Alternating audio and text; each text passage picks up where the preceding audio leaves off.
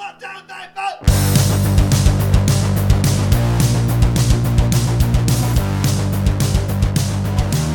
4. All right, thank you for joining us on another podcast here at You Say You Want a Revolutionary. And today's pretty exciting stuff. Usually, I cover somebody from the past that's done something either in philosophy or politics that we would term like revolutionary, whether that's in action or in the development of some sort of idea. Most of these people happen to currently be dead. I haven't talked about anybody so far that is actually still living and involved in, intellectual discourse or publishing new works or anything like that. But I recently read some works by today's person, and it was a little bit mind-blowing. It was an excellent book, and it's everything that I usually talk about, all rolled together, right? I often tell students that I studied history when I was in university because I wanted to understand why things are the way they are. And then I studied philosophy because philosophy, to me, was always sort of like the history of the ideas that moved people to action. That action, of course, being what we study in history. So the two subjects were and are, in my head at least, always linked together and can never be torn asunder. Yuval Noah Harari in his recent works does an excellent job not just of helping to explain how we got to where we are, but also a great job of kind of predicting a way forward where we might be headed in the future. So it's kind of an exciting podcast here, a little bit different than usual. Yuval is an Israeli historian coming out of the Hebrew University of Jerusalem and Oxford University. He's born in 1976, which means he will be turning 42 this year, I think. 42. His birthday's in February, I believe, so happy birthday, Dr. Harari. Oh yeah, he has a doctorate from Oxford. I didn't say that, so that is Dr. Harari to you. He's written 2 books relatively recently, both of which are international bestsellers. We have the first one that we're going to be discussing a little bit today called Sapiens, A Brief History of Humankind. He released that in English in 2014. And his second book is Homo Deus, A Brief History of Tomorrow, that he released in 2015. A Brief History of Tomorrow is pretty cool. It sounds like some sort of sci-fi title or something like that. And the first book, Sapiens, is on Barack Obama's must-read book list, if you find that important in any way, shape, or form. He lives in a little village in Israel with his husband, who he married in Toronto in the early 2000s. Shout out to Toronto and progressive laws here in Canada. He meditates about 2 hours a day, and he is a vegan. One of the things that I always found interesting when I was a little bit younger and I did some work in anthro is the idea that at some point in world history, our species was not the only human species on the planet. We are Homo sapiens, of course, Homo sapiens sapiens, which means wise man, a title that we, of course, gave to ourselves, however deserving or undeserving we may be. But in the past, there's also Homo neanderthalensis, Neanderthal man that lived in Europe. There's Homo erectus, there's Homo ergaster, there's Homo habilis, there's Homo heidelbergensis. There's all kinds of different members of our hominid family tree, not just us. But now it's just us. We're alone.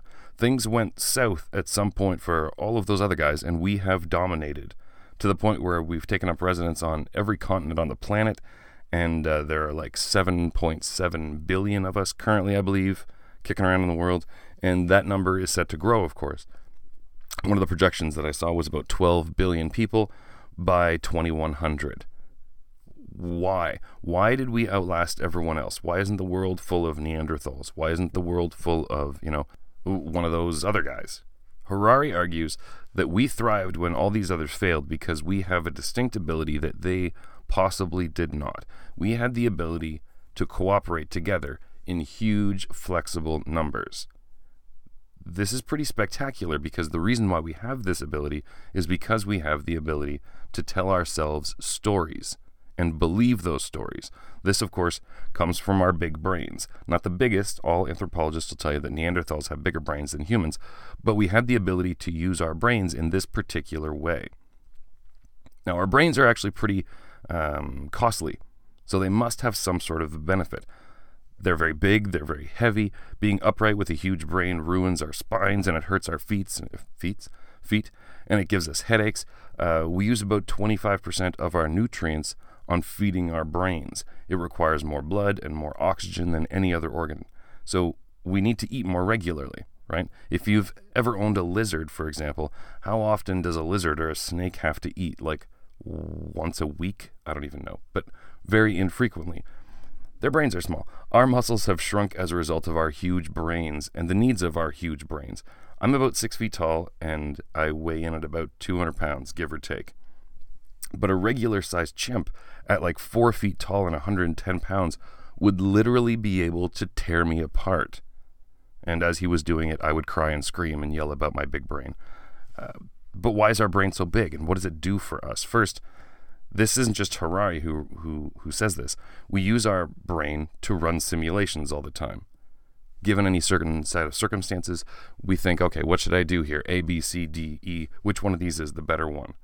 I'm out in the wherever. I'm hunting a water buffalo, and it turns to face me, and it stands its ground.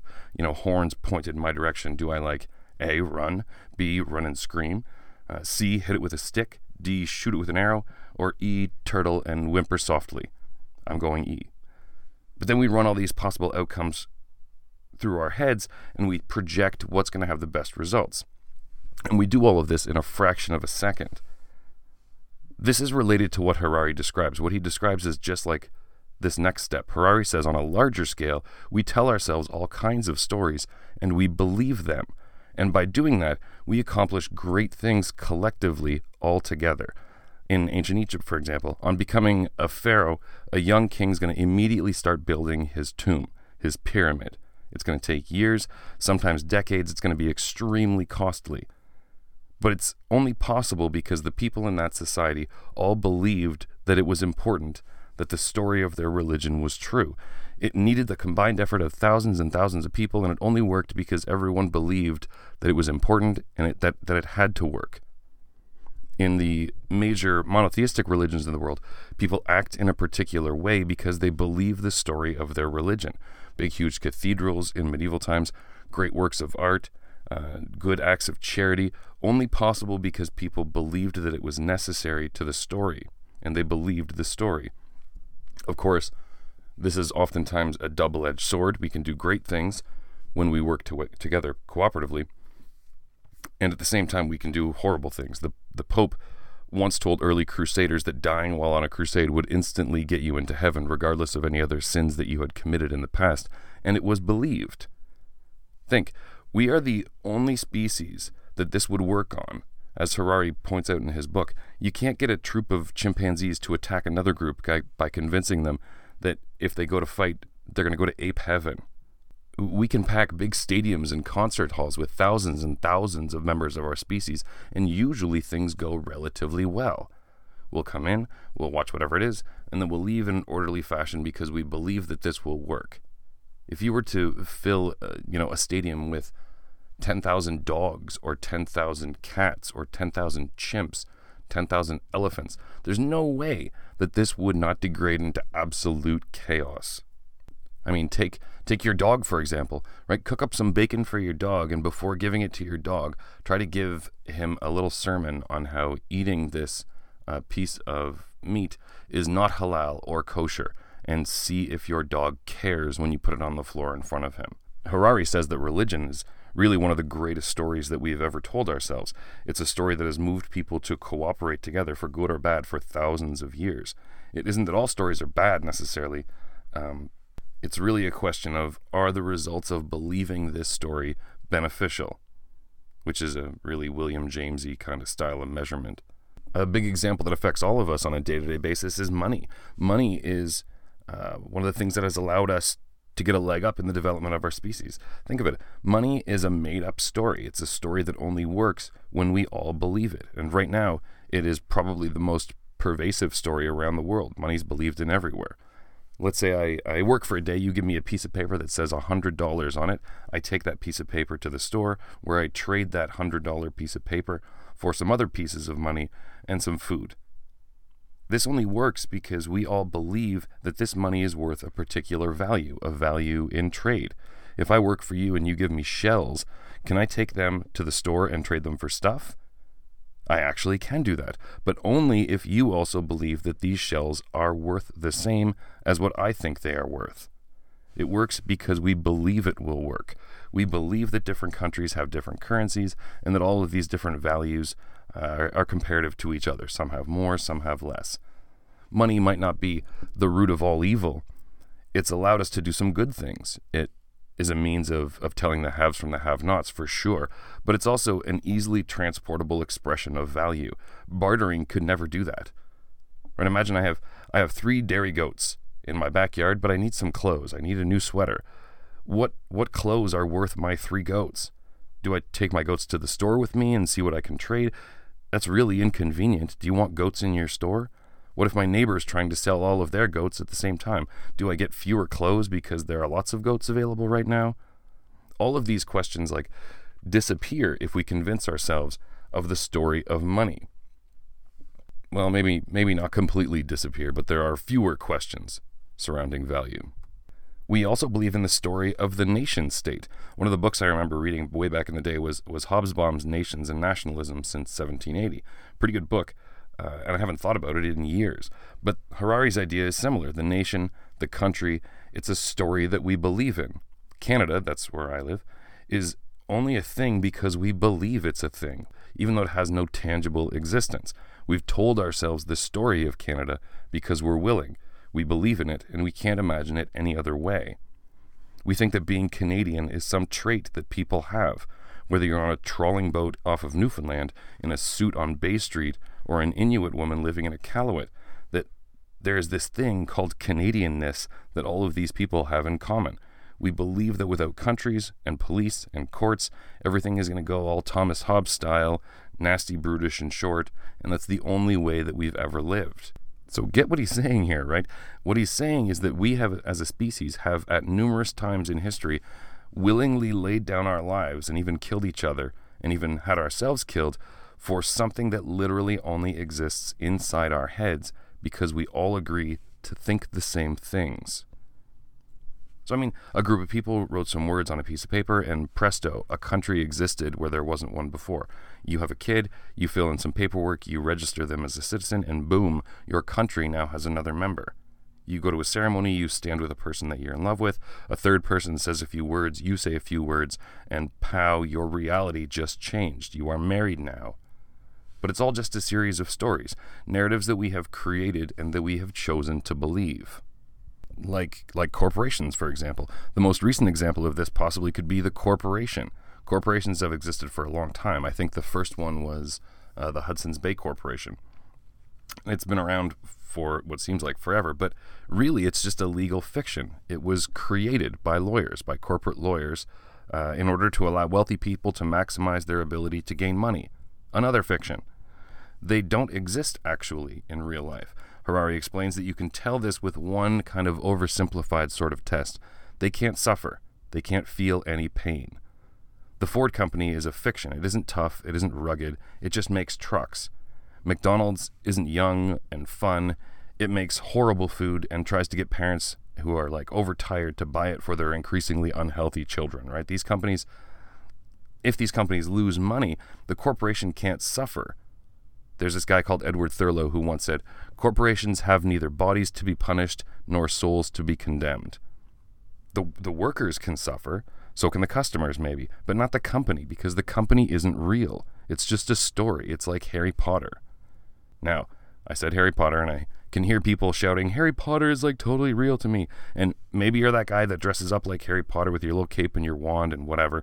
And Harari probably knew you would say that, because he also tells us that we are particularly bad at understanding when a story is fiction and when it's real. We want to believe, like the X-Files, we want to believe these stories, and that this is due to an evolutionary purpose as well. Believing in our society's stories is a benefit to us, usually. Just like running realistic scenarios of do I do A, B, C, or D is beneficial, the stories that we tell ourselves have usually given us an increased chance of survival. But if you are a young political person, or any sort of political person, or a socialist, or an anarcho-syndicalist, or whatever you might be, here is where things might become a little more interesting. The problem of the modern age that Harari describes is that 2 of our most prevalent stories are no longer working together. They have gotten a divorce. And like in any divorce, we are divided on which parent we want to stay with. On the one side, we have humanism, the idea that emphasizes the value and agency of human beings, that the benefit to human beings is how everything should be measured. In the past, this has given us stuff like the United Nations, civil rights laws, the idea of human rights, I guess in general, equality, good health care, education systems. The idea of democracy, I suppose, would be a humanist idea. And we all claim to believe in the value of democracy. The second idea is capitalism. Think back to the early days of the Cold War, or earlier still to the ideas of Adam Smith. Capitalism was good, we are told, because it allowed people to make choices with their labor and with their money. If you worked harder, you made more money. It allowed us to compete with each other, which drove us forward, which made us invent cheaply priced automobiles and dishwashers and Netflix and flat-screen TVs, all benefiting humanity, or at the very least, I guess, providing us with some sort of need that we had. If there was no need, the product couldn't be sold. These businesses have provided jobs for these hardworking people, and these people, if they worked hard enough, could rise up the social hierarchy based on merit, based on effort. The police will safeguard people's hard-fought earnings, and our soldiers will protect us from other nation-states that may seek to take our goods, our land, or destroy our way of life. But that's a problem now, because those two ideologies, capitalism and humanism, are no longer married together. We are sitting here left trying to figure out what to do now. Who to side with? What story should we tell ourselves? Like if you were to ask people 50 years ago if hard work could move you up the social ladder, we would have probably gotten a yes from most people. This is the Horatio Alger story, right? The rags to riches tale. But here's the thing. People don't believe in social mobility anymore. I mean, I've read at least 4 studies in the past year that detail exactly how little people believe that they have a chance of success beyond what their parents achieved if they just work a little harder. And with jobs being offshored and crippling student debts and a housing market that seems sort of impossible to get into, you can see why. I mean, you've got corporate bad actors everywhere. You have environmental degradation caused by these corporations and violations of workers' rights all around the world. And it all adds up, this capitalist story, and it's simply not believed by a growing amount of people in the world anymore. For me, this kind of helped me make sense of comment sections on some web pages, not like YouTube comment sections, because that is just the dregs of humanity, but real newspaper comment sections. Let's take a particular issue, like increasing the minimum wage. You have people lining up into these camps. One group will say that inflation has gone up, and we need an increase in the minimum wage to help people in our society making the least amount of money, that they are falling further and further behind every year. They'll live better, they'll buy more, and eventually it's going to benefit everybody. Then the other group comes out and they say, why can't they just work harder and get a better paying job? Because then they're going to make more money, their kids are going to be better off, and it will benefit everybody. Now, I used to think that the latter group is just composed of absolute, jerk douchebags who were just insensitive and didn't understand the way the world worked. And I still kind of think that, but at least I understand a little bit more about how they live with themselves. You see, the ones that are being genuinely misguided still believe the capitalism story, that they haven't seen, or they don't fully, willfully or otherwise, they don't fully understand how these two stories, humanism and capitalism, have divorced in the past 50 years. They're still not people that I agree with, but now I at least know why they have come to these conclusions. Harari also talks about the importance of technology and the rise of human beings, these new human beings. He's of the belief that within the next 50 years, we're going to have technologically advanced human, robot-type, cyborgy things. That might sound terrifying, or it might sound cool, but there's more. And this is more important perhaps for the right now anyways. It's also going to come at a time when we have a giant group of people that he calls the useless class. This is kind of a harsh term perhaps, but it's descriptive because these are people that are not just unemployed, these are people that are unemployable. There are no jobs for them to do, right? And we already sort of see the start of this. We have automatic checkouts at stores. We have robotics making our cars for us, making anything for us. I mean, was it just this past year, 2017, that Budweiser made the first driverless beer delivery in a big-ass Volvo transport truck? There was nobody driving, and it delivered beer to people. It seems heavenly, but Google and others continue to work on their driverless cars, right? If they can get these mass-produced and onto the marketplace, what will the ramifications of this be? We have no idea. It could be huge. My car, if you take a look at it, it's the second most expensive thing that I own, and it spends like 80% of its time without me in it, just sitting there, not driving. That is not efficient. Now, if you ask me, I'd say I own it because of convenience, the convenience of having a cheap ride anytime I need one. But is that the best use of anybody's resources? No. It isn't a couch or a chair. It's not something that just sits around my house and gets used by multiple people all the time. It's my car. I'm either in it or I'm not. And I'm not in it very much. What if I could call up an electric self-driving car for 7 o'clock every day to get me to work and drop me off? It can then drive to another person's house. It can pick them up, take them to work. The idle time would be limited to as little as possible, and maintenance is going to be the problem of like the dispatcher or the owner or whoever. If it's just as convenient as my car and cheaper, what's going to happen to the car industry? Ford, GM. There are about 2 million people in North America that are employed directly or indirectly by the auto industry. What happens to those jobs? And I mean, you see this working out in some places around the world when you have politicians arguing that jobs will come back if they do this. But really, progress is not going to stop. Technological development, barring any massive catastrophe, is not going to stop either. Arguing that you're going to bring back a dead technology so that people can have jobs again is like a politician arguing to bring back the horse and buggy industry because, these newfangled cars. You're not going to stop it. It's going to happen. So what does all this mean? Well, for one, we have literally no idea, Harari says, what the future is going to look like. Our education system is probably trying to educate students for jobs that don't currently exist, and we don't currently understand. Unlike life 1,000 years ago when families lived and died on the same farm for generations, going to the same church with the same neighbors, the one thing that we know about the future is that change is inevitable, and it happens fast.